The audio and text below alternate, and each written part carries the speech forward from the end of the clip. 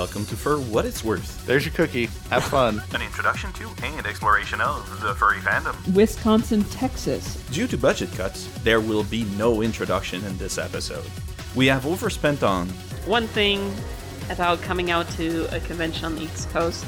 That's not the East Coast. Minnesota is not the East Coast. Oh. Stuff. And therefore, I will not be making an intro this time around. Pull that ripcord. We're done. Abort. Wait, it's literally stuff in the expense column? Really? I didn't even put it on here, but I know what's coming next. Or do you? Oh, yeah, I do. And aren't I not paid for this? How can my budget of $0 dues be reduced? Seriously, these are hard times indeed. And to help everyone get through those hard times, here are today's two fools, Nuka and Rue. And welcome, everybody. I am so glad to be in your ear holes today. Thank you for choosing to listen to our show. We have some amazing things that are going to be happening today. We will be talking specifically about professional development. And today in the wings, we have good old Nuka. Hello, Nuka. I like being good old Nuka. I can live with that. Well, isn't good old Nuka like, I don't know, is that meaning that you're going to be a gray fur real soon? Or a gray muzzle? Well, statistically, gray muzzles are 38 years old, and I'm becoming 35 this year, so I'm getting up there. I'm going to be turning 37. I know I just crashed everybody's hopes and dreams of how... I didn't realize you were older than me. Yeah, I am older than you. I just don't act it. I act like a little child on here, so... I always assumed like you were in grade 12 or something. Well, I still have people that email me and assume that I'm that I'm a girl. Not that there's anything wrong with that, but I do have situations that happen once in a while at work where somebody calls in one of my coworkers and says, "Hey, I really want to talk to Rue," and and I just barely talked to her, and I really would like to talk to her, and they tried to explain that I'm actually a he, and they're like, "No, that's not the right person." They get really upset with them. As a person whose name is Courtney, I understand. Trust me. Yes, but you have a very masculine voice. True. So, Nuka, what have you been up to? Oh gosh, I've been busy. I am gearing up to move, so I'm getting ready to move to a new apartment with some friends of mine, which is exciting. Yay! After spending the last year by myself in an apartment during the COVID pandemic, I figure it's about time to move in with some people. So that's good. But roommates, how? Yeah. I mean, have you been with roommates before? Oh yeah. No, I've had roommates before, and it's going to be a furry house. There's 3 of us, so I'm okay with living with furries. I can live with that. And then I got tenure, which is great. This is exciting. So I'm now a tenured professor, which means they can't fire me. So that's pretty sweet. Congratulations on reaching that. That's amazing. And perhaps the most important accomplishment this week is I finally, after like all these years, sat down and actually played my namesake. I finally played Fallout 1. I have never ever played those games, but I've heard that Fallout New Vegas was really good. It was. I feel kind of guilty because I got into the series in Fallout 3 and I realized that I really ought to go back and start at its roots. So I finally did that, and it was okay. It was okay. How about you, Rue? What have you been up to? Well, we are in the process of closing on a home, so we're super excited about that. Congratulations. Thank you. So hopefully within the next few months or so, we'll be moving into it's like a townhome / condo type thing, but the important thing is it's yours. Exactly. Or will be yours. So we plan on staying there for a little bit of time, building equity, and then, moving into something that we really, want to have our forever home, if that makes sense. Living the dream. Yep. And then I'm now going to be a professor. Just kidding. I'm not really going to be a professor. Not like you, Nuka, actually teaching college courses. However, I am going to be teaching at a college. It's just basically like basic soft skills like resume and just like how not to get into arguments with your boss and just some very basic things that's helpful for individuals to know for them to be successful in the workplace. So Well, gosh, Rue, that sounds really relevant to the topic we're talking about today. Oh my goodness. What? Oh, well, we're not at that point yet, Nuka. Oh, but we are at the moment of cookies.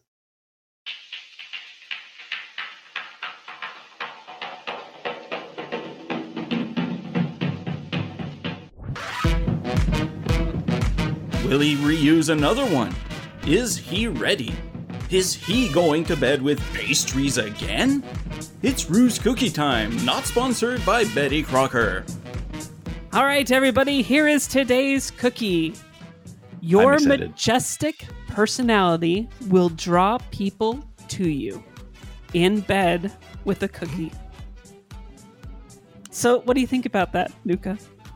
It sounds right, It just sounds right.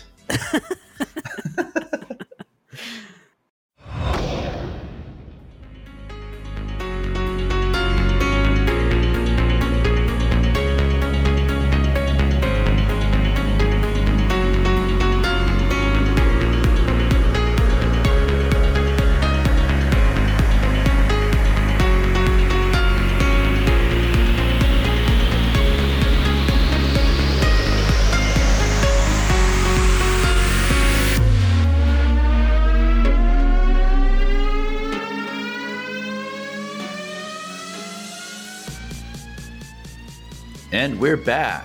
Rue, why don't you introduce our guests to the fine folks at home? Awesome. Well, hey, we have a lovely, lovely guest. This is the most amazing individual that I have ever had an opportunity to work with. Naz! Yay! Thank you. Thank you so much, Rue. It's a pleasure to be here, part of your show today. And I am so glad that I can make it today, because last week I was supposed to be here and I lost my voice and I was kind of sick after coming back from the mini vacation. But I am so honored to be with you and with your audience. Thank you so much for having me. Thank you very much. So who are you?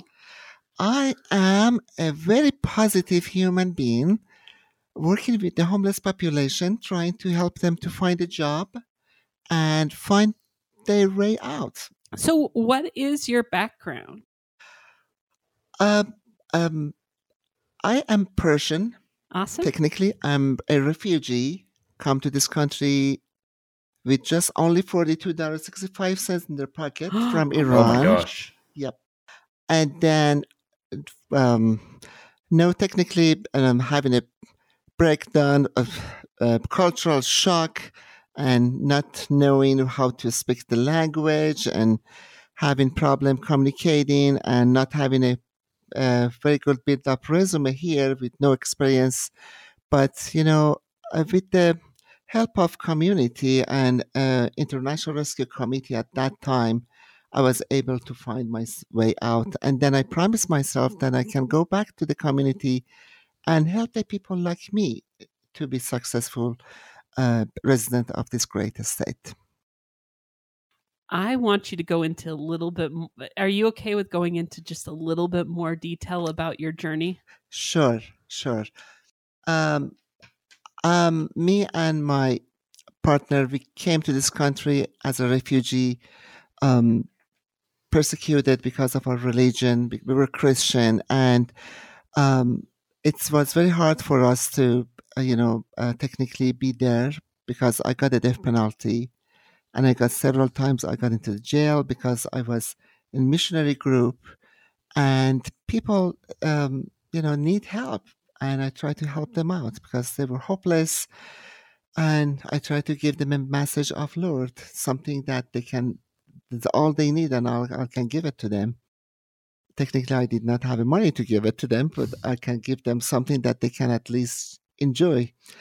But the government of Iran didn't like it, and I got jailed 11 times, and I got 300 lashes. I didn't die. They were not successfully, didn't deliberate it very well. And then finally, I got a death penalty, and they gave me 2 weeks to say goodbye to my family and stuff before they put me in the death row. And my father paid people to take me out to Turkey from the border. And we went to Turkey, and we went to the UNHCR, United Nations High Commissioner for Refugees, and we applied to be a refugee. And in the first interview, I've been told that it might take about 4 to 12 years to clear and be a refugee. And I said, okay, there's no way that I can go back. And they said, also, there's no work permission. You have to ask your family for help. And I said, okay, I can do that. And guess what? The next week they called me. They said, we guess you're very famous. You were in radio before. I said, yes. And looks like, you are in news. And there are advertisements going on for you. They're saying your blood is free to anybody can kill you. And there's a prize for you and everything. And that's why we have to expedite your process. In 2.5 months, I got invitation from 7 different countries, and America was one of them. I got invitation from the White House, from President Clinton at the time, and President Bush. They were changing at that time. And I got invited to come to the United States, and I chose to come here. And I came to this country in 21st February of 2001. And we settled here in Utah. We didn't choose to come. Actually, they chose for us because they said this is a place that you can feel this kind of same people, same experience. Maybe they have the same experience that you have. They've been punished because of their religion and because of their way that they choose to be.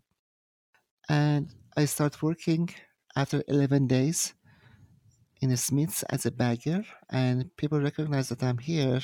People that they know me from the radio station, they come and take a picture with me and stuff, and then I make a progress little by little.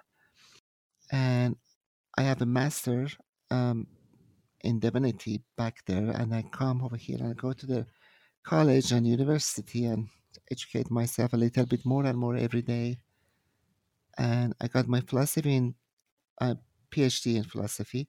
Wow. And then I go to a seminary to be a deacon and to be part of the Episcopal Church priesthood. And now I'm a postulant of Utah. Wow. And That's amazing. It is a big deal. I think we should be calling you doctor. Dr. Nas. Thank you. Yeah, not it's going to be, I feel like Dr. Oz. Oh, that's not the association you want. Yeah. No. You have a little bit more on Dr. Oz than... Yeah. You help people for starters. You also have a little bit more hair, so... Yeah. Yes, I do. And, technically, I help myself, and I know that anybody who wants to help themselves, I will help them. So, Nas, I have a confession. Okay. You are on a podcast that is for furries. Do you know what a furry is? Not really. Okay. That is 100% fine. Me and you can have an amazing conversation. But basically, you see in front of you this lovely, lovely character that's here. Mm-hmm. We do a whole bunch of different charity events. We help raise money for different charities, but also the furry fandom is where everybody picks basically like a fursona or a persona. And they create these little characters. So that picture that's right in front of you, that's a picture of my character. That's how people actually know me by or associate with me. So a lot of people don't know me by my legal name, but they actually know me by this name. Wow.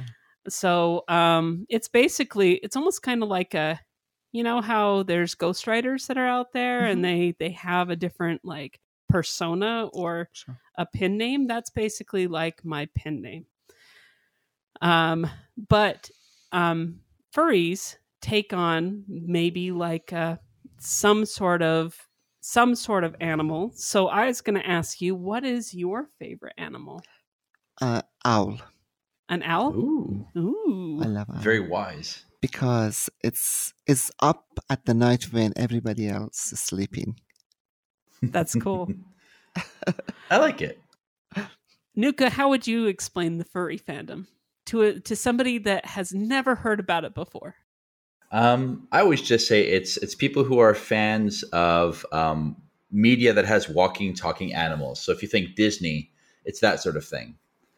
So Bugs Bunny, Mickey Mouse, that sort of thing. If you're a fan of that sort of thing, you could be a furry. So sometimes with furries,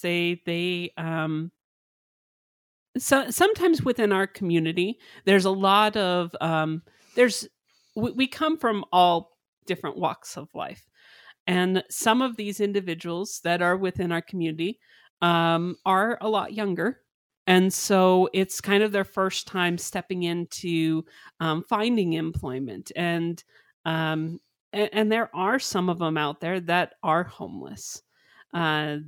So they're kind of like, I don't want to say furries are awkward, but it's kind of like we're the other category.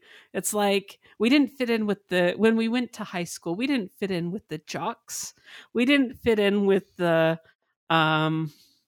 I don't know, some of them preps. came from, the preps. The cheerleaders. Yes. So we're kind of like the other category. But so that actually brings us to what we are talking about today. Specifically, we're going to be talking about professional development and how to be able to build a resume out of nothing, or maybe if they're homeless, how to be able to get themselves in a better situation.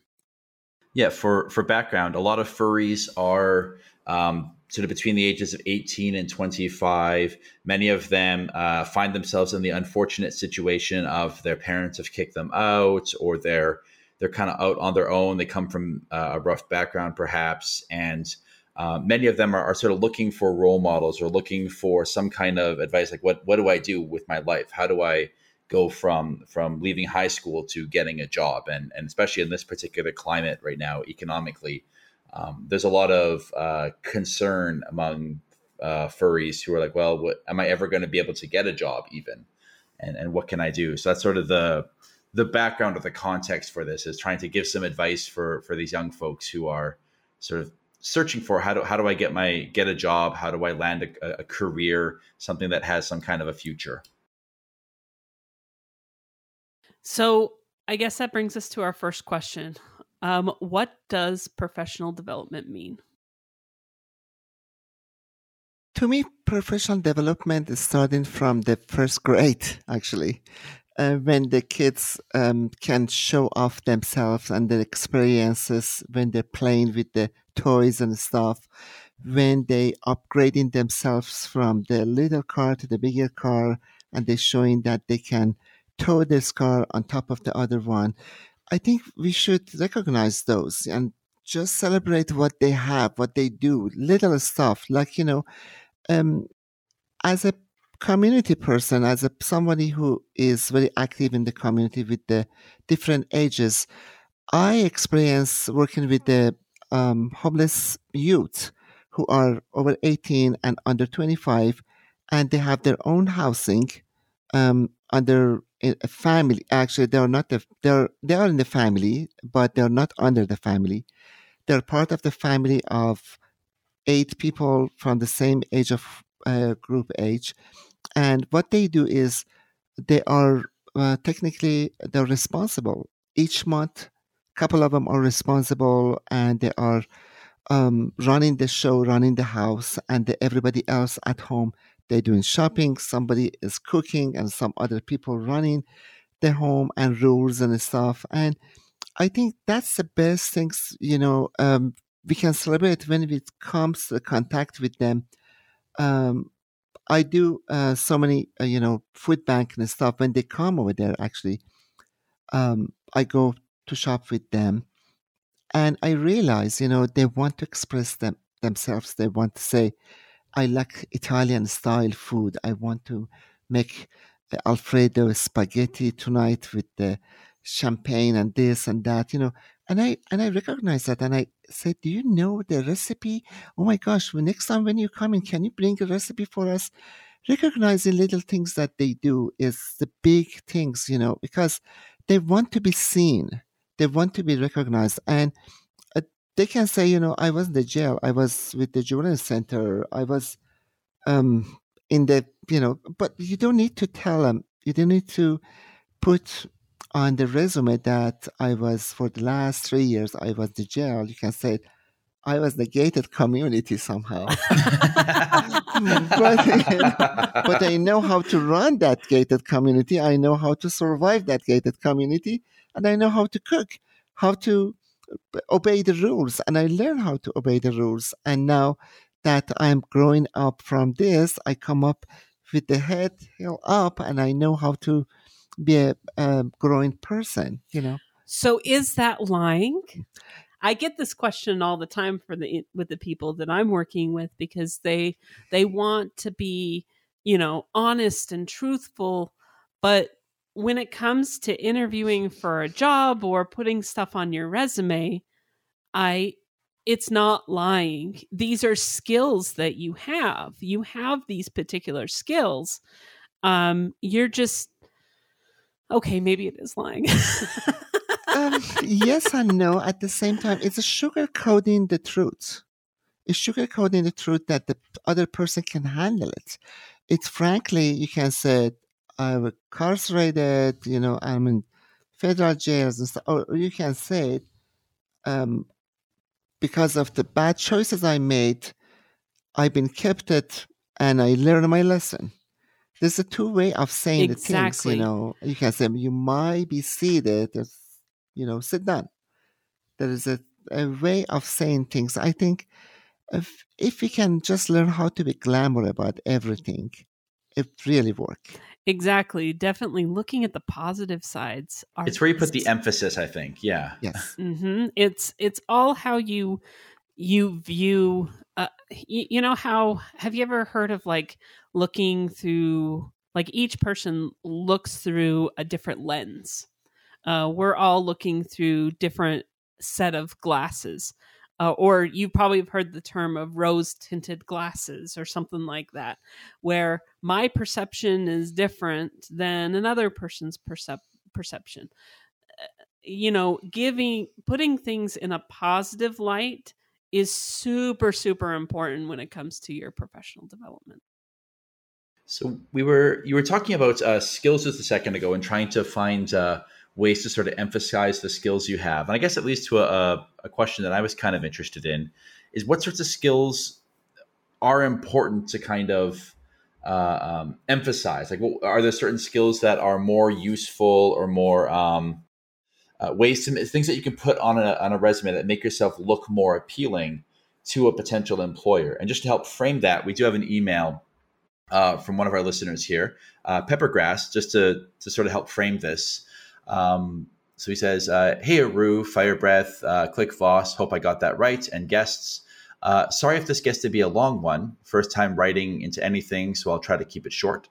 I've been a listener since last October, having caught up around February. Hearing about the lack of email last episode inspired me to chime in. As far as employment, I don't have a college education, which likely would have gotten me in the door much sooner. I instead got a few years of relevant volunteer experience, which eventually got me the interview. In my experience, having practical experience can sometimes be more desirable to an employer than someone with just a degree. A cleverly structured resume helps a lot too. Think hard about any skills or experience you have that could be applicable. Also, I can say that while I've never been homeless, it does cross my mind. I know that as a person making it paycheck to paycheck, it wouldn't take much. Sorry, no advice or questions here, just sympathy for anyone facing that struggle. That's all I got. I look forward to hearing what everyone else has to say. Your friendly Florida trash panda, Peppergrass. P.S. You're all doing a great job hosting without tugs. I know you're all working with a new dynamic. Be patient with yourselves. Keep up the good work.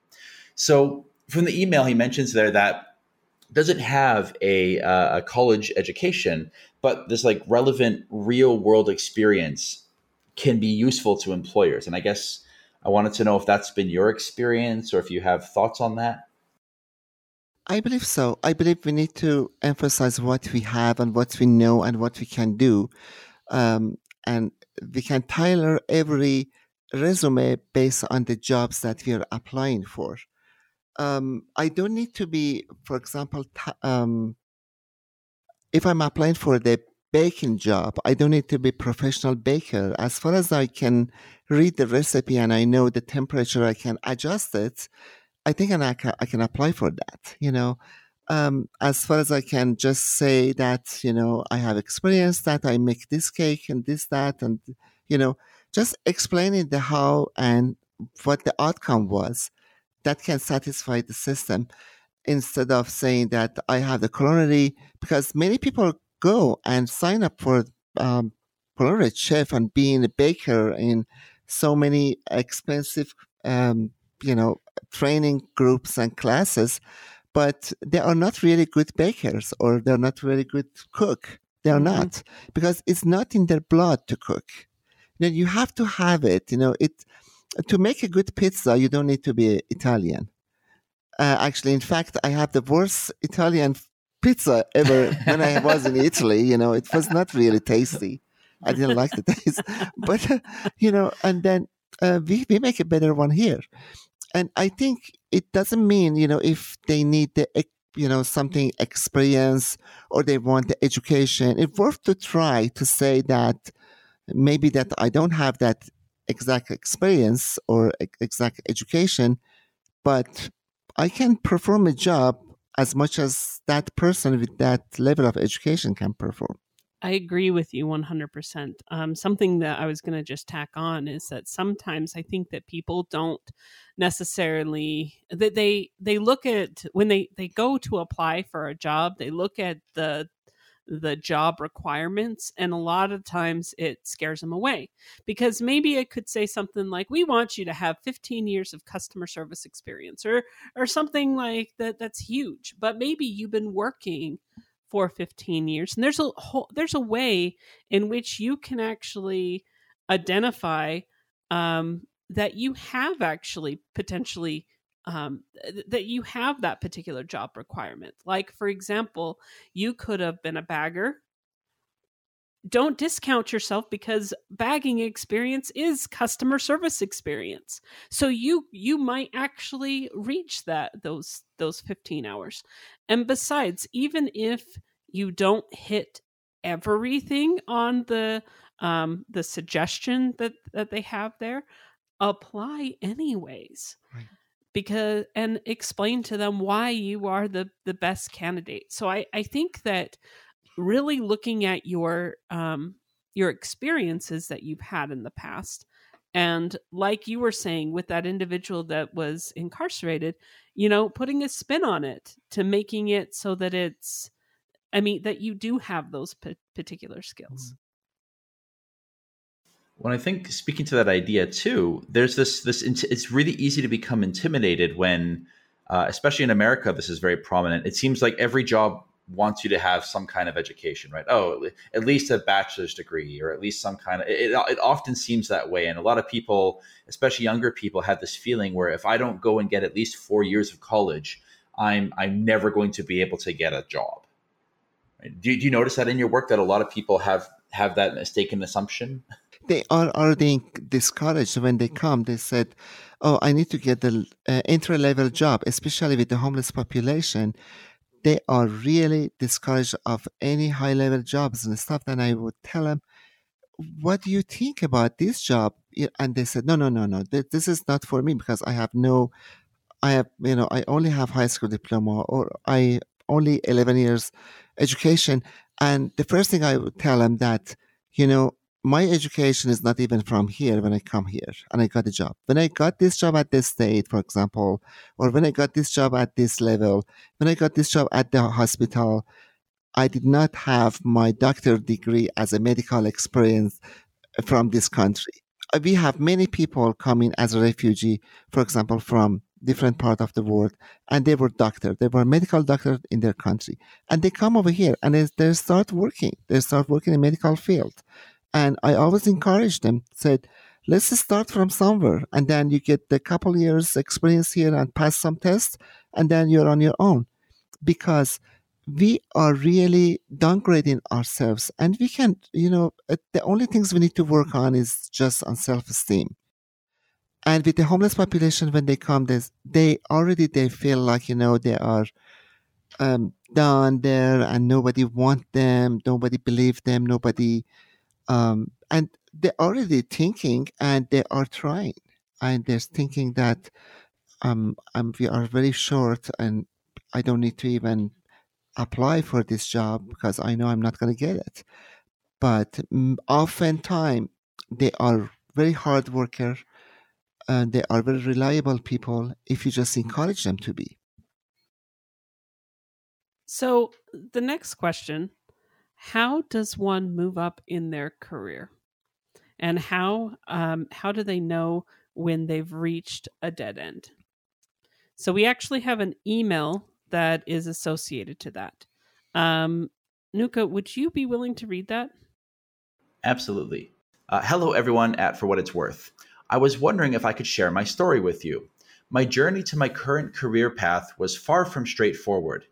Growing up with a dad who's a big-time golfer in an area that really loves golf more than anywhere else in that particular region, which has a firmly established history of producing golfers who have won at the highest level that also includes a prominent figure in the debate for who's the greatest golfer ever. It's a home to a tournament that is held in high prestige by players from all over the world, and I've been picking up a golf club almost as soon as I could walk. It's no wonder why my first inclination as a career was to become the guy who dethroned Tiger Woods. But I couldn't get better fast enough. I knew I wouldn't likely get offers for golf scholarships heading into my senior year of high school. I made up my mind that I'd go to veterinary school and had even picked out a bachelor's degree program that could provide a safety net if I couldn't get into vet school. Unfortunately, I couldn't get through the first year of chemistry classes. I became an undecided student and ultimately switched my major to turf grass management and graduated in 5.5 years instead of the 4 I had planned. Those are the events on record, but the mental side of everything is a different matter. Although this path has allowed me opportunities to employ my love of golf, to explore another career path I didn't really know much about, acquire a job that includes nice benefits package, and come with ample opportunities to advance to higher pay grades, which is what has let me set a good foundation for my financial future prior to turning 30. In some ways, I'm a bit annoyed with how everything turned out. Twice, I thought I had everything planned out, only to be forced into giving up on my dream. Getting your degree in 4 years is less common in my family, unless you went to medical school or nursing school. After 5.5 years, I should have had my bachelor's degree and been about halfway through vet school. Despite getting my first taste early on that I would have to change the long-term plan for my life, it still stung to have to go through that process for 3 main reasons. First, once plans are made, they're supposed to be executed as stated. Second, starting as early as possible in your career path is the best way forward because it gives you a head start on the competition, and the earlier you bloom, the more rewarded you are for your work. Combine that with a great work ethic, and there'll be very few who can catch you. Lastly, openings for late bloomers are on the path to becoming extinct in this age of technology. So knowing that I've already failed at the first 2 ideas I had, and the odds are now stacked even higher against me if I ever try to make another similar change. As I write this, I couldn't help wondering if I missed an avenue in my life that would have allowed me to get at the same point at this time without having to deal with that mess. I was determined to get my life planned out as much as possible while still in school, and I'd have to go through all this again. Let me know what you think.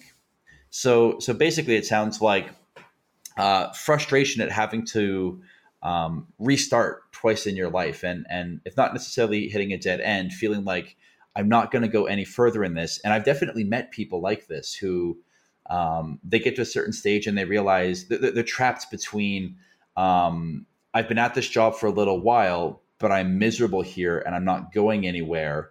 Do I stay here or do I cut my losses and start over again, which feels like I may not ever get back to where I was before. So I guess there's several questions in there, but I guess the big question might be, how do you know when you're at that, when you're sort of in a dead end, and how do you know when it may be a good idea to start over or to try to rethink your current job path? I believe it just goes back to your desire, what you really feel, what you want to be. Recently, I take a trip with my aunt. She lives in Orlando, and she just left the husband and said, "Hey, Nat, I want to come and let's go out and let's have fun together."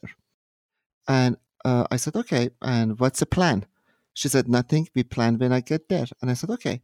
A couple of days before she come here, I said, "Okay, what's the plan?" I said, "Nothing. I will tell you when I get here." And I said, "My gosh, what's the plan?" And she was here. And the morning that we were going, I know she was going to field trip with me somewhere, some places.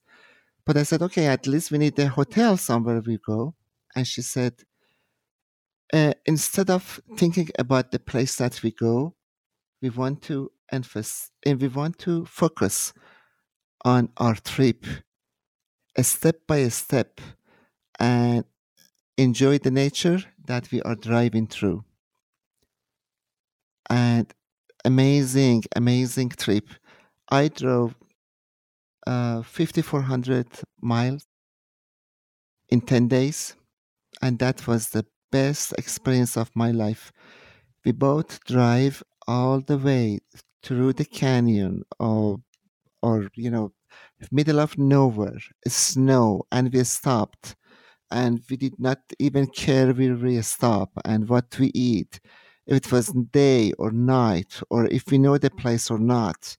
We just make an omelet in the middle of, we make some wood, and it's very important for the person.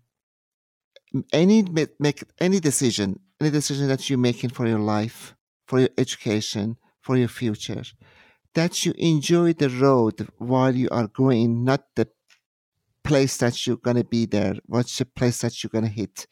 As far as you can make the money that you can pay your bill, you have to find the way out, the way that you are, not the way that you're planning. You don't plan it. You need to just focus on it. You just need to wish for it.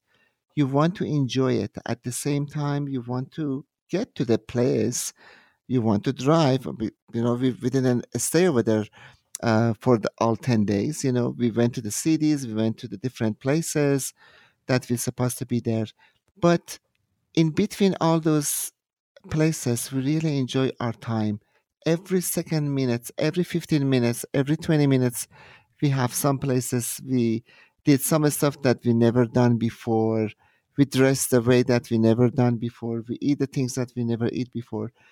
I think we need to enjoy our education, our path that we are taking, and we don't need to punish ourselves saying that because in 4.5 years I plan to be there and I'm not there, I'm a failure. No, you are not. You learn some other stuff that you experience some other stuff that nobody else experienced it. You need to cheer up saying, wow, I was planning for 4.5 years, but I got 5.5 years. Guess what? I'm a better person than I was thinking I should be.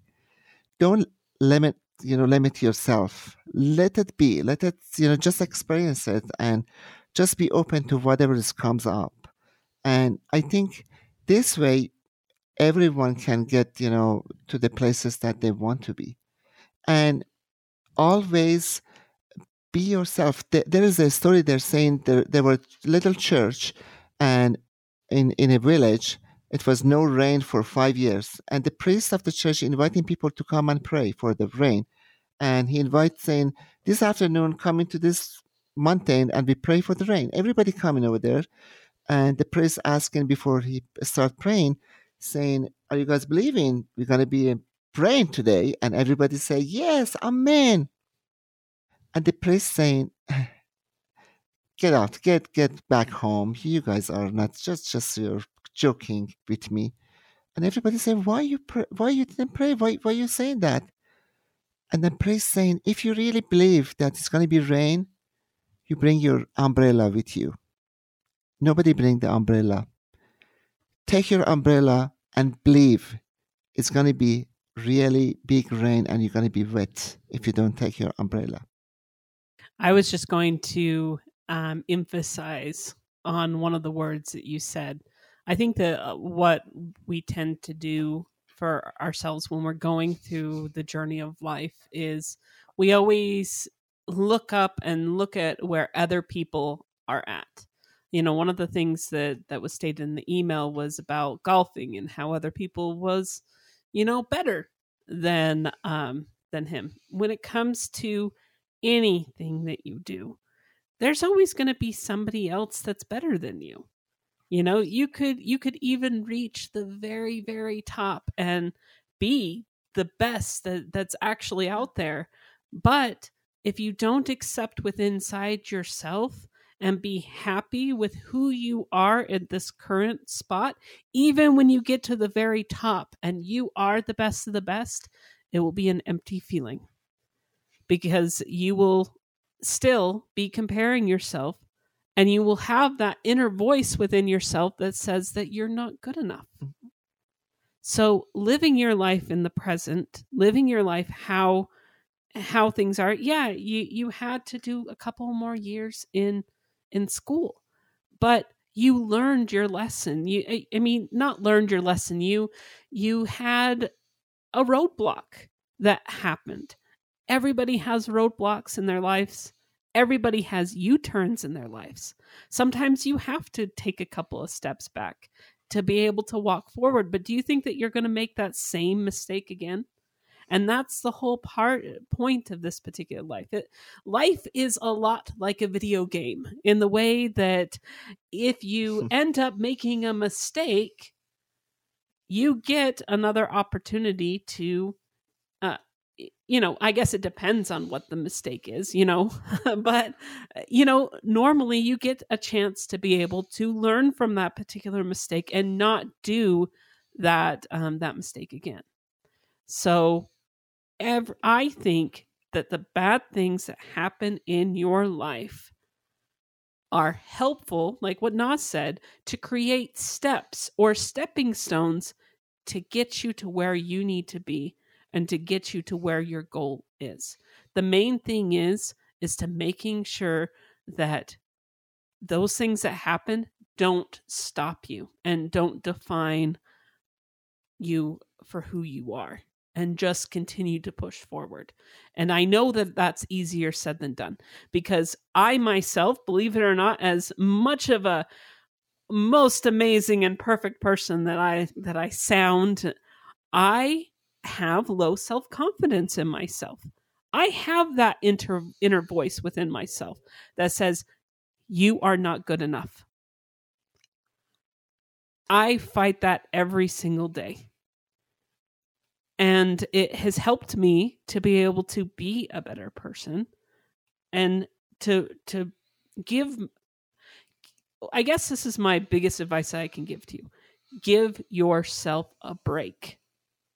Give yourself a break and allow yourself that opportunity to move forward in your life. It took you a little bit more longer for you to get through college than some of your members in your family. You weren't able to achieve all of the things that you had set out for yourself. You may look at it and be like, you have wasted your time, but guess what? You have not. You have not wasted your time. You have learned so much and you're a better person than you were before. And so the most important thing, I know you keep hearing it, but keep trying and keep going and keep moving forward. I was going to ask, just to sort of riff off of something you said a little bit earlier in response to that question, Naz. Do you think that there's a trade-off somewhere between being practical and being sort of idealistic? Like, there's a lot of younger people who are saying, I'm working a job that I feel like, this isn't my passion, right? I'm baking groceries, and this isn't what I'm passionate about, right? I wanted to be a chef, or I wanted to be something else. And so I guess, at what point do you have to step down and say, okay, well, maybe I'm not going to have my dream job, but I still need to pay the bills, right? So is there a trade-off somewhere between those two extremes of you should always try to get the job that you want versus not having a job at all? No, you can have your job, your dream job at any ages. It doesn't matter. There is a slang they're saying, some people having a baby when they're 18, some people having a baby when they're 40. Some people have a dream job when they're 80. Some people have a dream job when they are 9 because their dad give them money and their experience. They get that from they're heritated from their father, and they're from, that comes with the package. I believe it depends of the person, depends of the need of me. What I need at this point, I have to be honest. I need to go front of the mirror and say, Naz, okay, what's your need now? You need to get this. You need to pay your bill, and you have this much responsibility for this month and for this year. Okay, you have to do this. Your dream job is far away. It's low pay at this point if you want to do this. At this point, you have to do this other job until you can get that experience or education or whatever to order to get your dream job. Now, what you want to do, how do you want to manage this? You have to put everything on the paper. Many of our young people, they put everything in their mind and they let their brain, toast, every day. And they have so many problems, headache and anxiety and stress and everything. I'm just asking everyone, you are a professional, you know better than I do. I think this is work for me. I put everything on a piece of paper from my brain, and then I clear my mind. I don't need to think about it no more. I put everything from my brain in the piece of the paper. I transfer it over there, and then I prioritize it, saying which one is number 1, which one is number 2. And then I start working on it step by step. And then once in a while, every 6 months, I try the new job, the one that I'm supposed to be my dream job. I work on it and I put the application. I don't get tired of it. And if it's really your dream job, you will get it no matter what. The universe, it would push you to get that new job, the job that your dream job is. It doesn't matter where you are. It would just lead you to that. It just comes up with your feeling.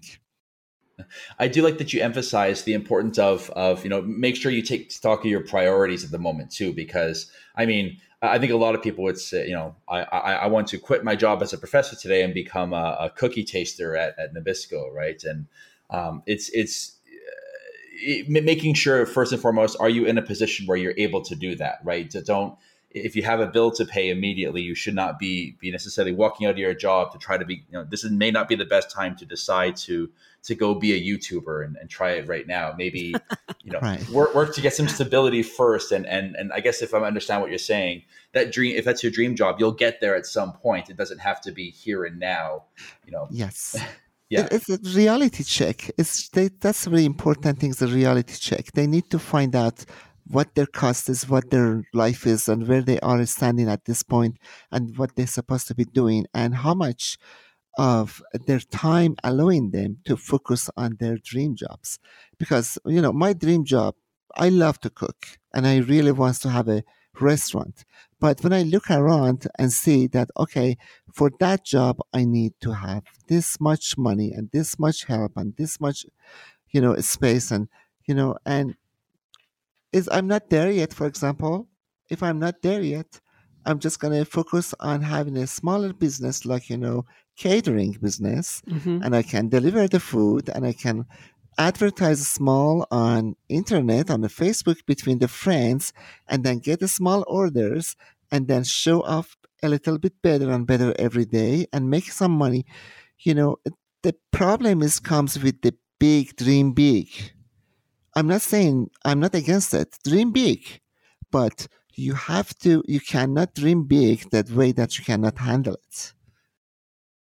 On that particular note, I think that this is a great time to take a quick break.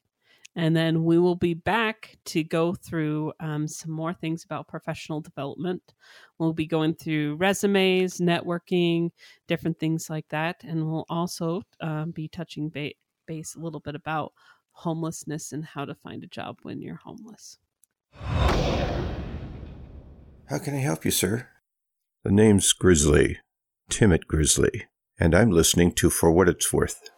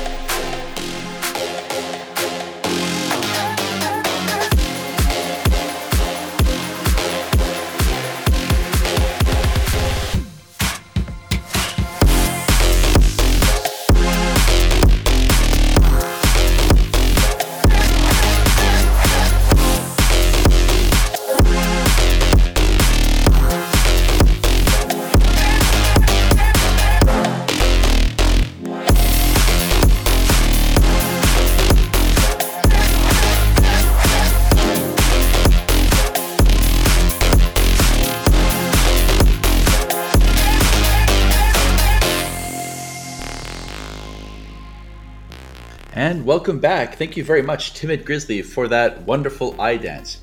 Rue, do you hear that? Rue?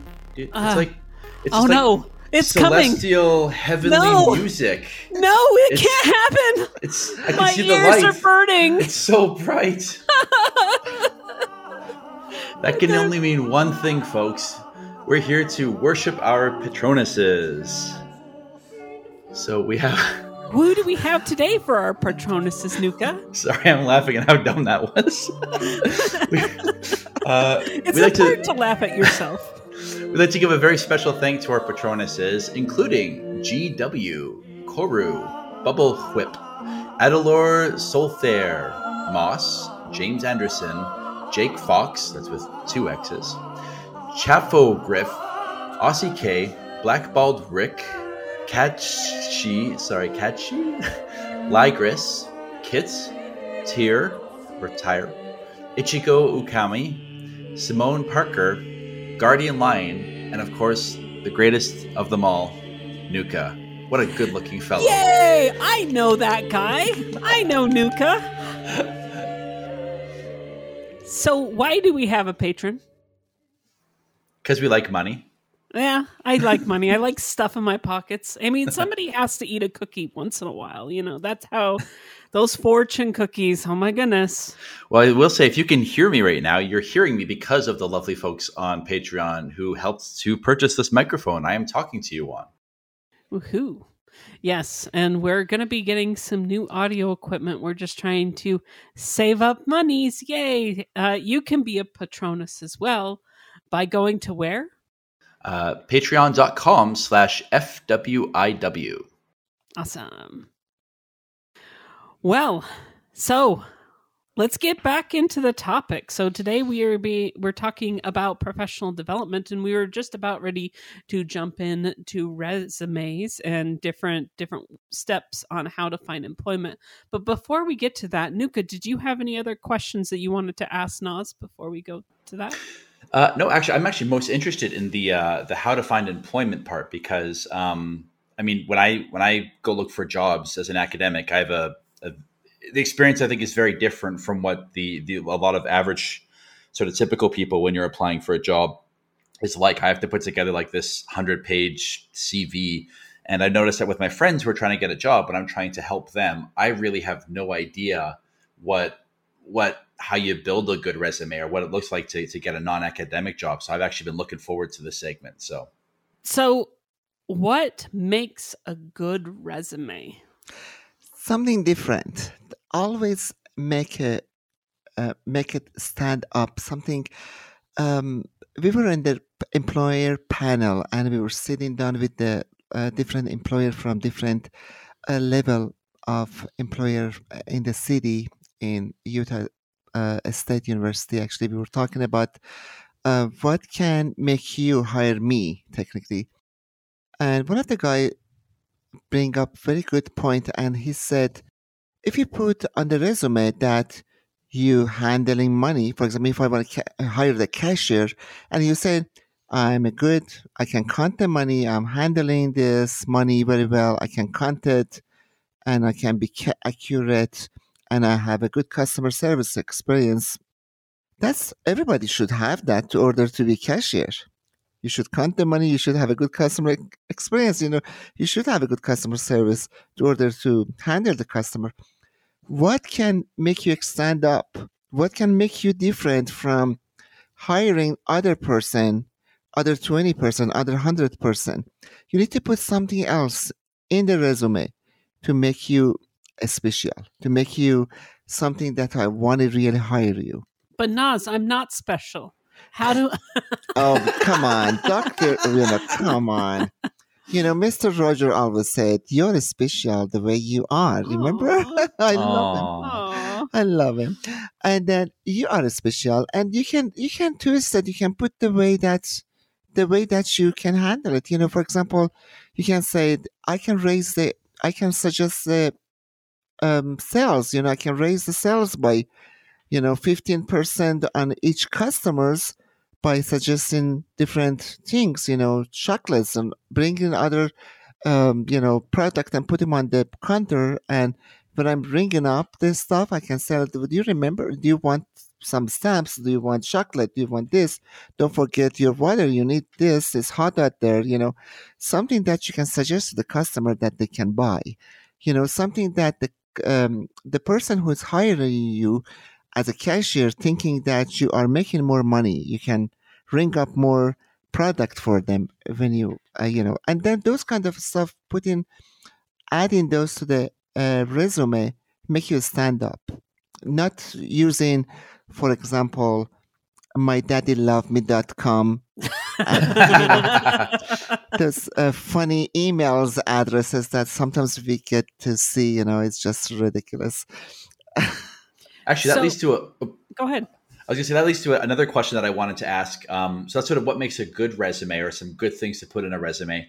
Are there like pitfalls or common mistakes that you see that people should definitely avoid doing in a resume if they want to avoid getting thrown into the trash? I'm going to jump in here on this one. So when I was young and unexperienced, I was so proud of my resume. My resume was 5 to 6 pages long. Wow. What is I this? had worked at so many different places, and when I was let go of my job, I walked out of there and I'm like, I have no problem getting a job. 100%. And I started applying. It took me 6 months to find a new job, until I finally had a good friend of mine that looked at my resume and was like, what are you doing?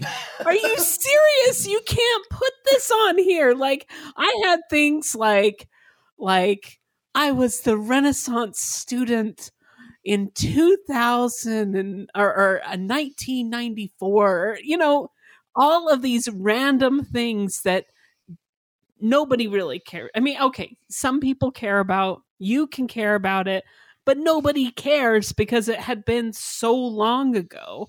And all it was just too much fluff in my resume. So I think that when it comes to your resume, you do want to make it clear and concise.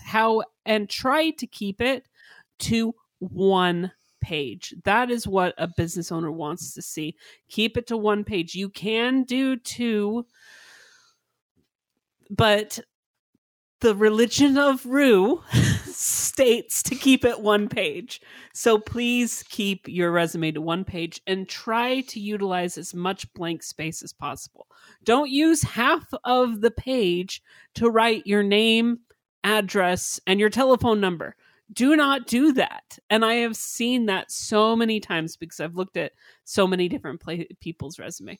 But I digress, and I'm going to turn to you, Naz. What makes a bad resume? Thank you, Lou. Bad resume, bullet point.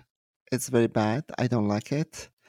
And color resume. Some people put it in blue and green, or red color or purple. Using those color, or maybe sometimes they use different lyrics, kind of Italian, and mix it with the Arial, fonts, yeah. Just the fonts, different fonts and stuff. Using wingdings on your resume is the worst thing. It is not fun, and people cannot really read them, and and they're not interested to see those kind of stuff. And some people scrambled everything in one half of the page, and the other half they put some pictures and stuff. I see those resume like advertisement for the Mickey Mouse resorts kind of things, and I believe, a resume should be solid, one page, and are the references upon request, or, maybe if they are really big on the education, we can put the education. If they are not, we don't need it. We can say it upon request.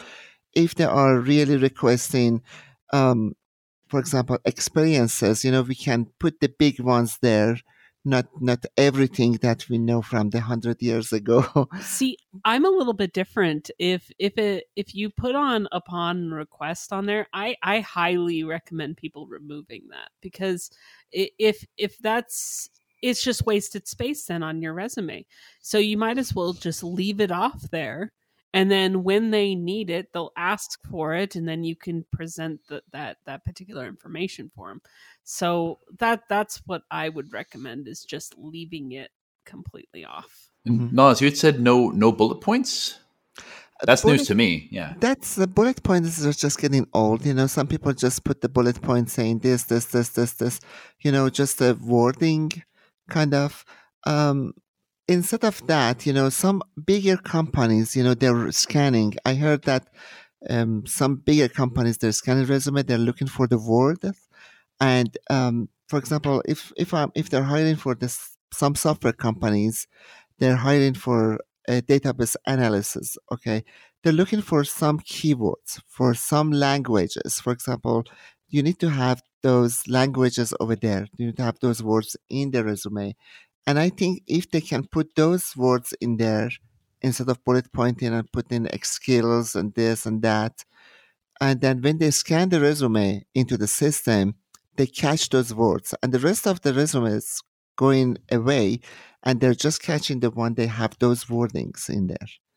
Oh, unfortunately, wow. There are some technology are against people. And we need to take advantage of it, if we want to really compete in this, kind of market at this time. I think that the important thing with the resume is you look at what the requirements of the job is, and then you use their words. Yes. Because the thing is there's several ways that you can say customer service. Mm-hmm. They might have it stated completely different. So you want to make sure that you look at the job requirements and think about switching some of the words up so that you can match what they are looking for. Exactly. And I guess related to a resume, what about a cover letter? Do you think it's worth, should people be writing cover letters to submit with their resumes, or do you think that's not necessary? Or it is important to have a cover letter. I think if they're asking for cover letter, specifically some of the jobs they're really asking for the cover letter, some of them they don't. It always shows professionalism if you have the cover letter going with the resume. And then after that, follow-up is very important. If we send the resume, send the cover letter, and after that, if we just send them find out about the culture of that, history and the culture of that place that we are applying for, that we can send them a thank you note. Mm-hmm. Those three things need to be done. Those are the homeworks that we need to get before we even create the resume. I'm applying for this place and I'm applying for the Row company. And I know the Row is very big on this, actually. You'll be making cookies. You're making the fortune cookies, and it's a big cookies and big deal and big wording and big, very important things in the world. And make sure you take out a bite out of your resume. Yeah, you have to make sure that you have that. You have to, make sure that your resume smells like cookie. But you have to consider all those things. But I would go and read about where Row comes from. Where is it coming from? What was the culture? What was the story? What was his intention creating these cookies and all those things? And then making myself available and able to talk about it if they're asking. If I go to the company interview or something, I bring up something from their own that they know that I'm aware of where I'm coming to work and who I'm working with. You'd mentioned something that I want to hone in on a bit there. You said follow-up is really important. So having a thank you letter or something. Is there such a thing as being too enthusiastic? So, if I submit my resume to a company, if I call them every day and say, did you get my resume? Did you read my resume yet? Is that too much? Is there sort of a right amount of interest, or should I be as interested as possible to show them I really want this job? I would say that it depends. It really depends on what you're doing. But I think that if you follow Naz's suggestions that she's already given, where you can do a phone call, you can do an in-person, and you can also submit an email. I think the main thing is making sure that you space things out, maybe about like a week type thing where, okay, you put in an application for a place. Don't call them that day and be like, hey, maybe that would be good. It depends on the employer, but usually I would say submit the application and then maybe give them a phone call within a couple of days and say, hey, I just wanted to check to see if you had received my application, and then maybe a week after you could actually go in and just say, hey, I would like to speak to your hiring manager. Make sure you use those words. Don't just go say to the person, hey, I want to follow up on my job, because they will probably just say, oh, the manager's busy, and you'll never get to actually talk to somebody that makes those particular decisions, because they'll just kind of shoo you away, if that makes sense. So I usually recommend you go in and say, hey, I would like to talk to your hiring manager. They'll go get a manager, and then you can talk to them about your resume, because it's going to be them that's going to make the decision of whether or not to hire you. But what were you going to say? I'm sorry. I think, that would be really, really the best suggestion you are always give. I think it's good to go in person if they are really late for a week or something like that, and stuff to go. But how you go is very important too. How you dress up, how you be presenting yourself at the front of the door. It depends of where you applied the job. For example, if you're applying some places that require tie and tied up suit and stuff, you have to go like that. You have to cover your tattoos. You have to go somewhere that you keep matching their culture. I'm free to do whatever I want to do at my home in my own surrounding. But if somebody's hiring me based on their situation, based on their culture, based on their things and stuff, and they don't want to, showing off some stuff, I better, respect that culture of that job and stuff. Or, for example, if you going to be hiring in tattoo place, you better show off the best of the tattoo that you ever had over there. And that's showing that this is part of my job, and they can say, oh my gosh, who did that? Or I did it myself. You will get a job right away. You said, come and do it on me. You have to just know that's where you want to get a job and how you want to present yourself. If you are in the nightclub, or, you don't want to go tied up, you want to go somewhere more casual or something. I think you need to find out where you're standing with that person, and then it comes up after even if you get invited, if I got invited to the interview or not, that's another um, steps that we need to take. Hey, Nuka, I have a question for you. Sure. On your resume, do you have your persona name on there? No, Rue, because that would be horribly inappropriate. So I have actually seen that before. I've actually seen cover letters that have been signed with their furry name or their persona. Ooh. No, don't do that. And also going back to what you should wear when you go into these places, please don't show up to an interview in ears and tell. Don't wear a tell to your interview. There is a time and a place. If you want to wear a tell or wear little furry ears or whatever, you can do that at home or with your friends. But when it comes to a business, unfortunately, that is something that you have to set aside. I think that a lot of times people have a hard time compartmentalizing their life. And sometimes that's what you have to do, is you have to put aside your fuzzy self and focus on the professional side of things. Well, I really liked the advice that Naz gave about there's no hard and fast rule. I admit I didn't even think about, if you were going to a tattoo parlor, you'd want to have those tattoos out. You'd want them on display. You'd want to, and it never dawned on me that, a suit for me. I remember when I was 17 and applying for jobs at a drugstore or a grocery store or whatever, and I would always go in basically a suit and tie. I want to be professional, and not realizing that there are times that might be a little bit awkward, or that might not be the way to go.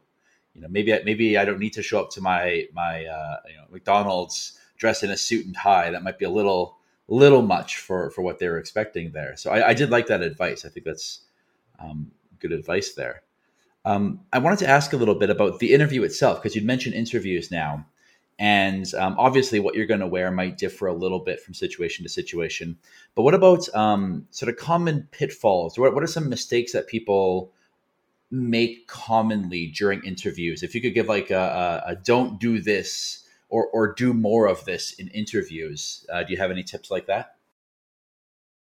The first thing I want to say is most of the interviewer are getting more smarter every day. What they do, they only ask you one question. Tell me about yourself. And they shut up. Totally. They were not saying extra any other words. Tell me about yourself. And then I go on and on and on and on. Oh, my name, my mother, my friend, and my boyfriend, and my girlfriend, my this and that. I go on and everything. And how do I, clip your toenails in the morning? Everything. How do I everything? But the things that I'm supposed to say. And I just explain myself, and the guy look at me laughing so hard inside themselves, and just, and this is not right. And I think we need to be careful of, tell me what kind of things you want to know, what you want me to tell you, what you want to know about me. We don't need to talk about something personal, anything personal. We don't need to talk about our personal life, about myself. Okay, I'm a professional person. When it comes to the job, I'm very serious. I'm a team player. I'm this, I'm that. Anything related to the business. Nothing from home. Nothing from your background. Nothing from your personal life. They don't need to know that. But mainly people, when it's just talking about myself, we talk about our hobbies and our life, and the last night what I eat and what I have. And, it's not really about that. It's about the job. And the people are, just switch it back, and you just put the start, and this is wrong.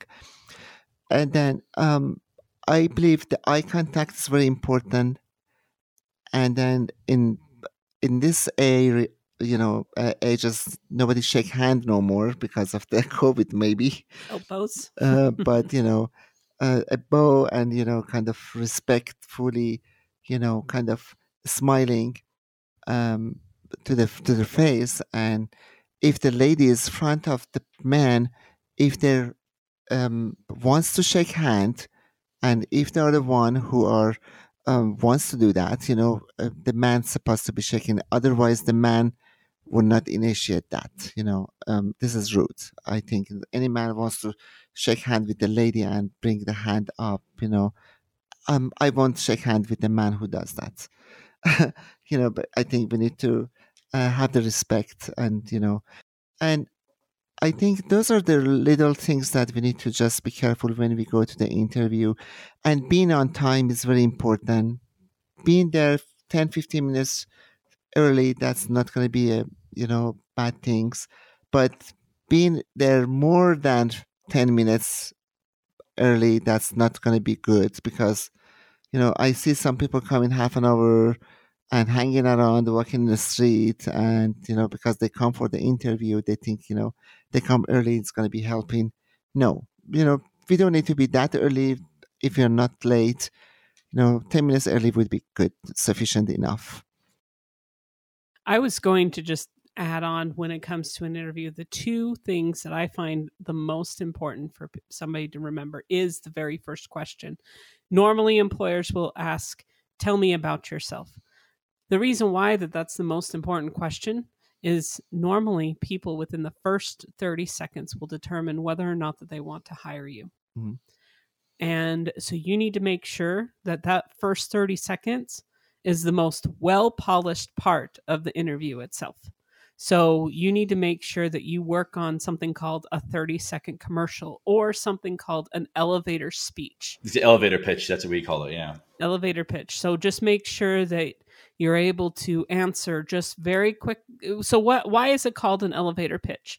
Basically, if somebody was to get in the elevator with you that you really wanted to work for, you have a certain limited amount of time before they get off of that elevator. So you want to make that question short, simple, and direct, to letting them know who you are. And you want to keep it within that 30-second time frame. I would say that the second most important question that a lot of people mess up on is the last question. The last question that they usually ask you is, do you have any questions for us? A lot of people forget that an interview is not just them interviewing you. This is an opportunity for you to interview them as well. And a lot of people forget that it's actually a two-way conversation. So if you come unprepared with questions to be able to ask them, then and you say, no, I don't have any questions, that makes you look like you are not interested in the position itself. So you want to make sure that you come prepared with 3 really well thought out questions. Something like, I noticed that your company values is X, Y, and Z. Tell me about how your team represents Z, or something like that. That shows, A, that you have done research, that you truly care about actually working for the company, and you know the company values. You've just shown 3 very amazing things to them. Make sure. Go ahead. Okay, hey Rue, I want to ask one of those questions back to the interviewer. Should I ask a question like, how much does the job pay? No, that's definitely one that you want to stay away from. So, or when can I start? So try not to ask those questions. Try to keep it professional. The questions of how much that you get paid and stuff like that usually come into the second interview.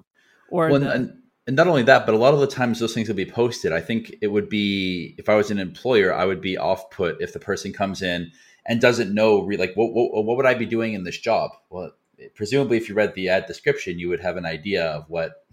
So it might make you look unprepared. You're correct. Yeah. But sometimes employers nowadays They don't actually put how much that they are going to pay you. So it just depends. So same, I did want to add one more thing with resumes. I think something that's, especially when it comes to interview or resumes, or it really depends on the field that you are applying for, on how your interview and how your resume is going to look. If you're applying for a graphic designer and then you use the typical resume, you might not get the job, because the resume type for a graphic designer needs to be a little bit different. You may want it to have color and graphics and make it look all fancy and pretty to be able to show off your skills. Or instead of a resume, you have like a portfolio that shows some of your artwork that you include with it as well. Maybe you have a standard resume and then include some of the things that you've worked on.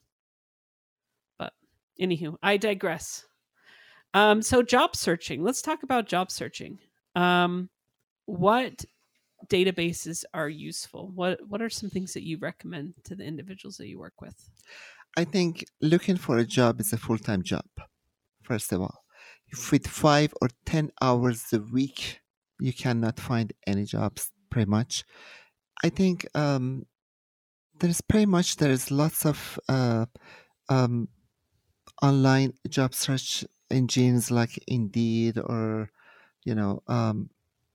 many different staffing agencies out there that they have jobs available. And one of the best can be jobs.utah.gov, that they have the listing of 27,000 jobs available right now. That listing, you can put your experience, what kind of jobs you want, the keyword, and they will give you the whole lot of jobs in the state and out of states jobs that they are available in Utah. But the most important things is that many jobs you can find by networking, but just asking questions of friends and family and the people here and there that I'm looking for this kind of jobs and stuff. And you cannot even imagine how many people are saying, oh, you should tell me, I have this in my, we have hiring in my company. Right now, we have one of the best places to work in Utah. We have a good economy.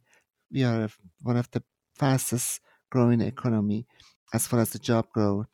And I think we have lots of job, especially in markets like, computer skills and stuff. Anybody who knows those kind of stuff is lucky. And I think there are many online jobs that you can sign up and they will send you invitations and stuff. But the way that some of the people that I work with is helping and it's working is that, they go and, they search, actually, they go and search the, locations, that actually companies, they go to the companies, and instead of going, because the companies, they're keeping some of the job for themselves. They're not giving everything to the agencies to look for the job for them. They're not contracting, for example, with the Indeed, all the detail, all the jobs that they have. They keep some of them for themselves. For example, L3, they have so many jobs that they comes with the tuitions reimbursement, but they have it right at the L3 career that you have to go in and go to the L3, go to the career under employment, and then working with us, and then you put the application in to order to get those tuitions. Then if you get those kind of jobs with the Indeed.com, for example, you're not going to be qualified for those kind of tuitions. Those are the trick things that, people will learn by the time if they're really looking for the jobs and stuff. But I believe the technology is not the door-to-door anymore, looking for a job, going to the, walking the street, unless, you really can looking for the businesses that they're around your home. But there are lots of jobs available right now that, easily the person really wants to start any jobs, entry-level jobs, they can start working in 3 to 5 days.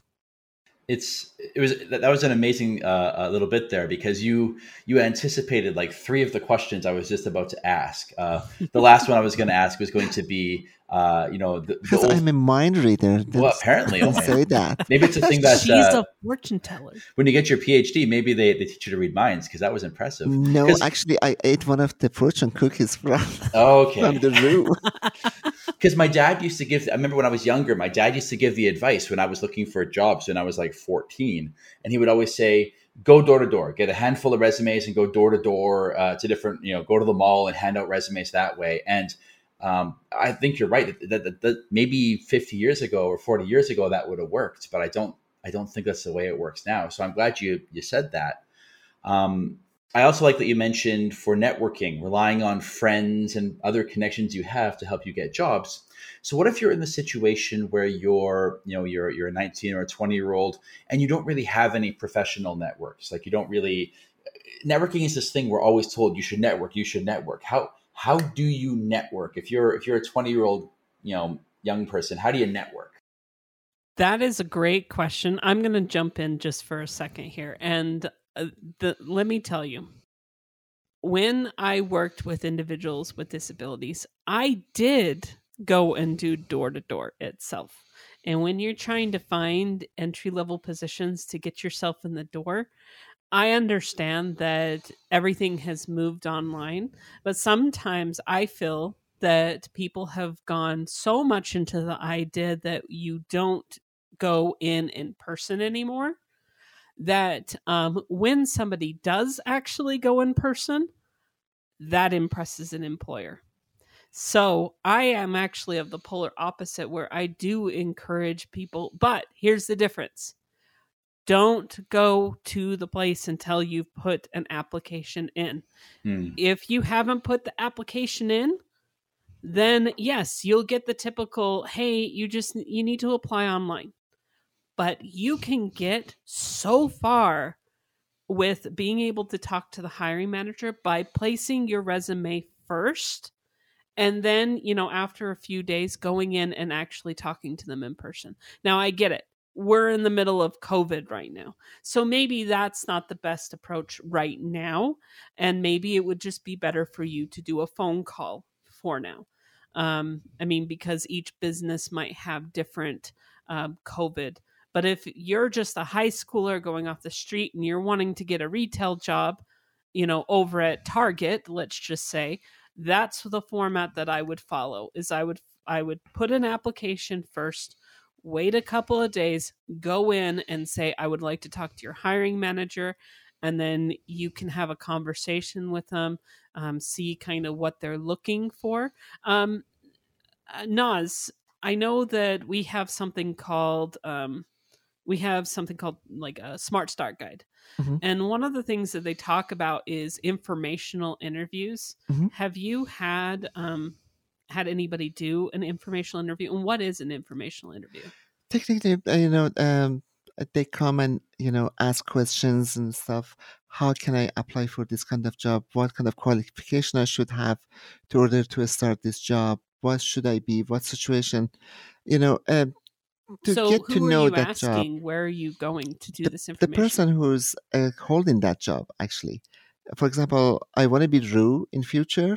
I will come in and asking you, Rue, how can I be you? I want to be Rue when I grow up. Okay, and you tell me all the pitch, all the up and down, all the things that you've been through, and you're telling me all the trick that I can be a successful Rue. Okay, actually, let me correct myself. Nobody can be you. That's forever. Nobody can be you. But technically, I'm asking you to tell me, how can I be in your position? If I'm in your position, what should I do? What can I, I'm learning your job technically before even I can apply for that kind of jobs. But coming back to your question about the young person, we are using lots of social media wrongly. For example, we have Instagram. We're thinking you just need to put our picture, the best picture over there, to find a boyfriend and girlfriend over there. But this is not really we're supposed to be using it for. This is networking. This is the best networking places we can put, I'm looking for a job. Anybody have a job? I'm 19 years old. I'm just off school. I'm to going to the college. I'm looking for this kind of jobs, and there are lots of places, communications places at the board at the colleges and high schools and stuff that people put the as a communicator, good communicators. They put flyers for the jobs, or they advertise themselves. They put if anybody knows any jobs, this is my phone number. Just let me know. Those are the best places to advertise. You can put on the Facebook. One of my friends' son actually looking for a job, and they just moved from the Michigan. And I told him, why you don't put the post on, why you asking your mom to put the post for you? Believe me, he can find, I think, about 20 jobs, in one day.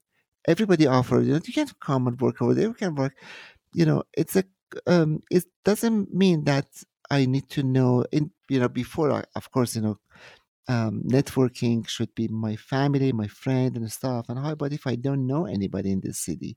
I'm just coming to this, congregation, and I have no idea about, this apartment building and stuff. But this apartment building have the community, board. I can put in the community board that I live in this neighborhood, and I am, experienced, or I don't have experience, but I'm looking for a job. If anybody have anything to, help me with, and of course, definitely, there are lots of places, other places that we can, you know, um, right now, Facebook have a good place to start with. And I think, Craigslist and other places before it, in our time, it was on the newsletters. Newspapers was, we get the newspapers and What are there's the newspapers? ad. Oh, it was in, I know you don't know that no I'm more. just What about a website like LinkedIn? I know that everyone always kind of talks about LinkedIn as being this place where you're supposed to network. Is that just is it actually effective, or is that sort of a time sink? If you know where to go, LinkedIn it's just too busy. It's just people put so much stuff in there. For the companies, for the professionals, yeah, it's good to go. But for the college student, I don't think this LinkedIn is really working because they don't have too much experience to add into the LinkedIn. Later on, they need to have a LinkedIn. I think they can put more, steps of what kind of professional they are in, who they are really, with the picture and with their experiences and education and everything. But to begin with, I don't think the LinkedIn they will help them, because LinkedIn has an engine that it works with the search engine that you put. Okay, I'm looking for this and this, and you're not putting non-experienced college students. Anybody who wants to hire somebody, saying I'm looking for the database analyst, I'm looking for the cashier, I'm looking for this and that. You put the job or experiences.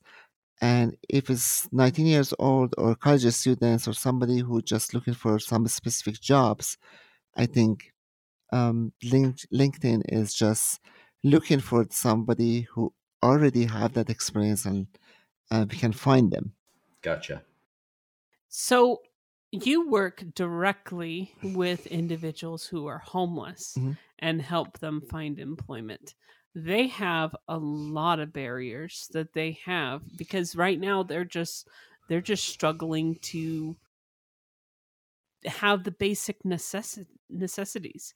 I know that there are some furries out there that are homeless. How do you help those individuals, and how can people help? I think the first thing is to invite the people to not to judge them, because homelessness can happen to anybody overnight. If I lose my job and I'm not able to find them for 6 months, and I don't have enough money to back up and pay my rent and pay my dues and stuff, I can lose my home too. They are facing so many challenges that we don't have. We don't even think about it. We don't even put ourselves in their shoes. And all we do is just judge and tell them that, oh my gosh, what they do? Are they doing drug? Are they doing this? Many of them doesn't do drug. Many of them have mental issues. They have illnesses. And because we don't know how to deal with those kind of stuff, we don't have interpretation of PTSD or something like that. We don't know what they've been through.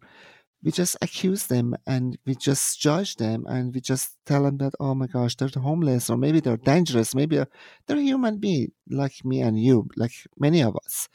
But unfortunately, they are right now in that situation. And all we need to do is to just help them to go through, I think we need to just help them. Just, give them the basic things by donating and, make life easier for them. And, of course, if they need help, if they asking for money, don't give them money. Refer them to the places that they can get help, like, different places like Department of Workforce Services can give them money or give them food stamp or other needs and stuff. If they're hungry, I will get them a hamburger or something, or, I'm not going to give them money, but I give them resources. I give them addresses to the Community Action Program to go. They have lots of homeless prevention program. They can pay for their rent, rapid rehousing through different organizations, Asian Association of Utah, or we have 16 different agencies they can get help to get through the housing. All the shelters in Utah are available, and they as soon as they get there, they can get first spot to go to the waiting list for the housing, and we can get them to the homes as soon as less than 1 month. And if we don't have an available spot, we put them in the hotel to order for them to be ready to get their own housing. And the jobs is obviously another animal that we are, helping them to develop resume, be appropriate clothing, having, transportation, and all those challenges one step at a time, and I don't want to take your time so much. I'm talking so much, I know. No, you are fine. I just want to say thank you for coming out today. Because let me tell you, the reason why I wanted you for this particular episode is a few things. A, you have such a positive outlook through life. And I know that your experiences that you've shared that have gotten you to this point has made you into the person that you are today to be able to help people around you. You are such a ray of sunshine anytime that I have an opportunity to see you working with an individual. I know that you're making a difference in other people's lives. Thank you. And and I also knew that you're really fun to talk to. So that's why we really wanted you to come on for Thank this. you. It's so an honor. Thank you so much. I really appreciate you coming out. So we're now at final thoughts. So final thoughts are basically anything that you want to share. Maybe it's an individual that's homeless that's out there that needs a piece of advice, or maybe it's their first time finding a job. What is one thing that you want them to remember? If there is anybody out there listening to us and listening to me at this time, and you think you are at the end of it, just give yourself another chance. Give yourself another chance and just reach out to somebody. Reach us to us. Reach us to this podcast people. And I know they will catch you. They will come up with some solution for you. And they will hook you up with somebody, with some places that you can start a new life. And never late. to start. Never. No matter where you are in your journey of life, you are welcome to start the new life. Nuka, any thoughts? Yeah, I guess I just want to share that sentiment. As a professor, I see a lot of students who are, I've talked to students who are 40, 50 years old saying, I'm too old for this. I'm too old for this. And I'm inspired by the fact that they go back, right? They're 40 years old and they decided, I want to chase that dream job. And the first thing I need to do is go back and get a degree. And it's never too late, right? Whatever your dream job is, it's never too late to pursue it. And I guess I just want to emphasize that it's about determination. It's about sticking to it. I say this as a person who, to get this job that I'm at now, that I'm now tenured at, I spent 3 years searching. And in my last year alone, I applied to 124 jobs before I got one interview. Granted, it's a different job market, right? The academic job market is different, but I think the underlying lesson is still the same. That you're going to get a lot more rejections than you are going to get interviews, but you only need to get it once, right? You only need to have one successful interview to get the job, right? So cast a wide net, don't give up. It's a matter of sticking to it long enough, and you'll get something. I was just going to add, just don't let other people define who you are. You're paving your own way. You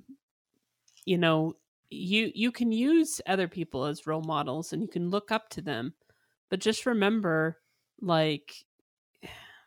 you're your own person, and don't let other people tell you what you can and cannot do. And most importantly, don't let yourself be the one that stands in your own way. Okay, awesome. So that was a great episode, you guys. So next, you know what? I think we have something in this little bag over here. Oh yeah? That we need to open. Oh my gosh. We have letters in the mailbag. Oh my goodness. People want to talk to us. Woo! It's been so long. I was very lonely. So we have 2 lovely emails that has been sent in to us today. We have one from Kit and one from Timid Grizz. Do you want to go ahead and read one of those? Sure. So from Kit says, hello, Casta, for what it's worth. It's Kit.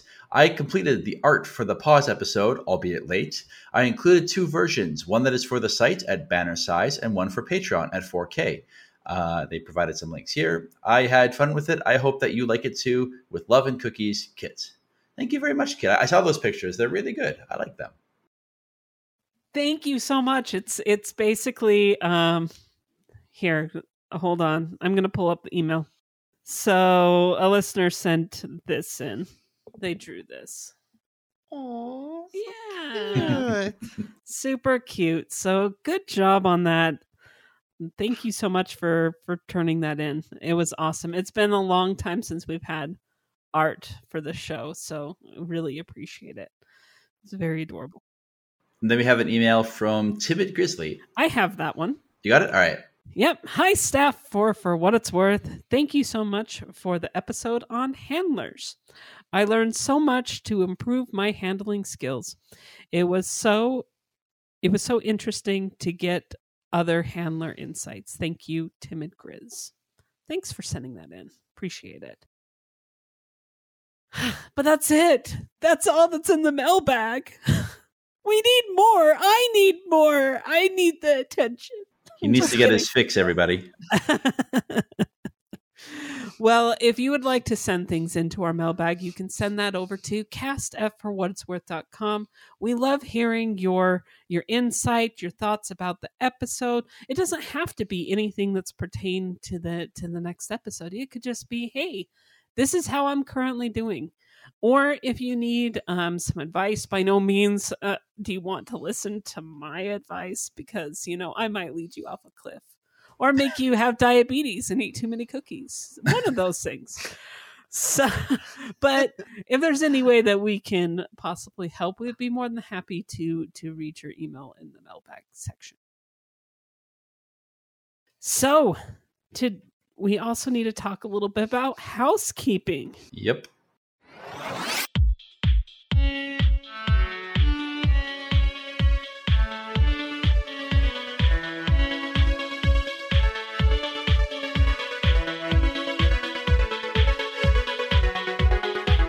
Have you commented on the site yet?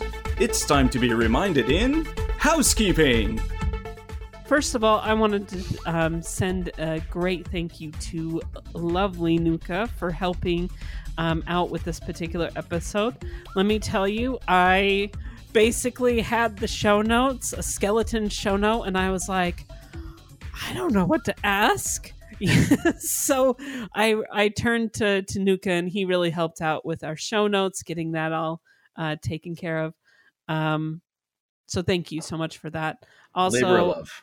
Thank you for Voss for helping us out with editing the show. Let me tell you, he puts hours into the show. Sometimes his editing, it's like 5 to 8 hours that he's editing the show itself because of how many mistakes that Rue makes. So thank you so much for helping us out. And then also a thank you for Fire Breath for being our announcer. Once again for Timid Grizz for sending us the ident, and also Tugs for continuing to be there as emotional support. Our emotional support Tugs. What else do we have for housekeeping?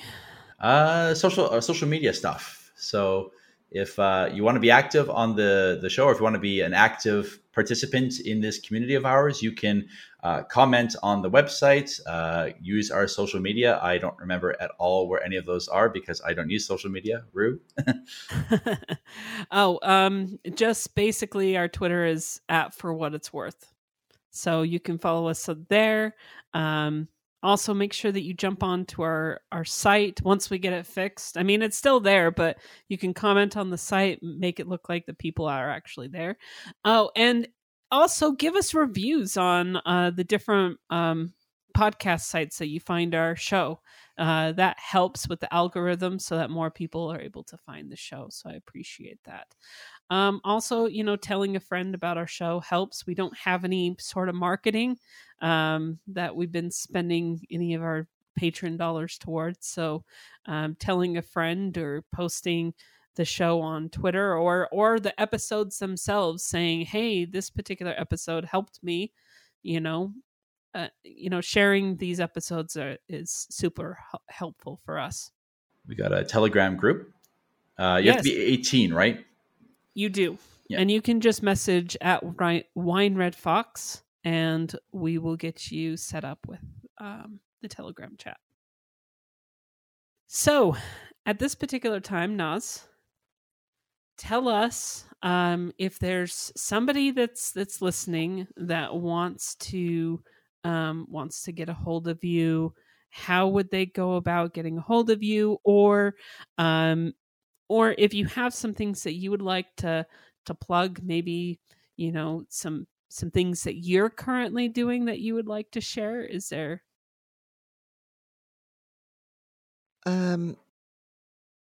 If they want to hold of me, they can always contact me through the organization. They can come to the shelter at the Midwell Family Shelter. And if they need help actually to get place, man, woman, anybody, we have intakes people getting help over there, and we have an intake team. It's 24 hours. We never stop. We are always there. I have an office over there, but I have my card over there at the shelters. I can give they can get my phone number through the shelters if they want to.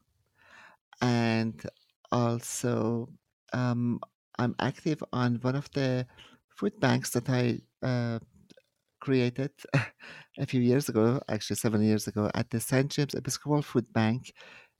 on the second and fourth Sunday of each month, we have a free food for anybody. We are not checking any documentation or anything. From the 1 to 3, they can come and just sign the paper and go and shop for themselves whatever they wanted.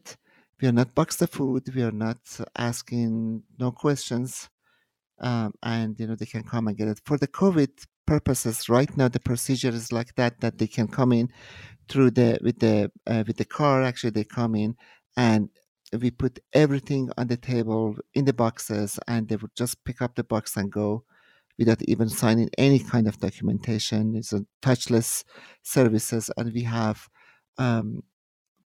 dietary restriction if they have. We have the station for the gluten-free station. We have a dog and cat food. We have a feminine items. We have detergent and everything that you can ever imagine. And one of the best food banks ever is working at the Midwell area at St. James Episcopal Food Bank, and it's free food to anybody who needed it. And I'm serving over there as a volunteer. Awesome. If you have any direct questions, you're more than welcome to send an email over to rue@forwhatitsworth.com or cast@forwhatitsworth.com, and I will make sure that Nas gets that. Okay, so our next episode, what are we talking about?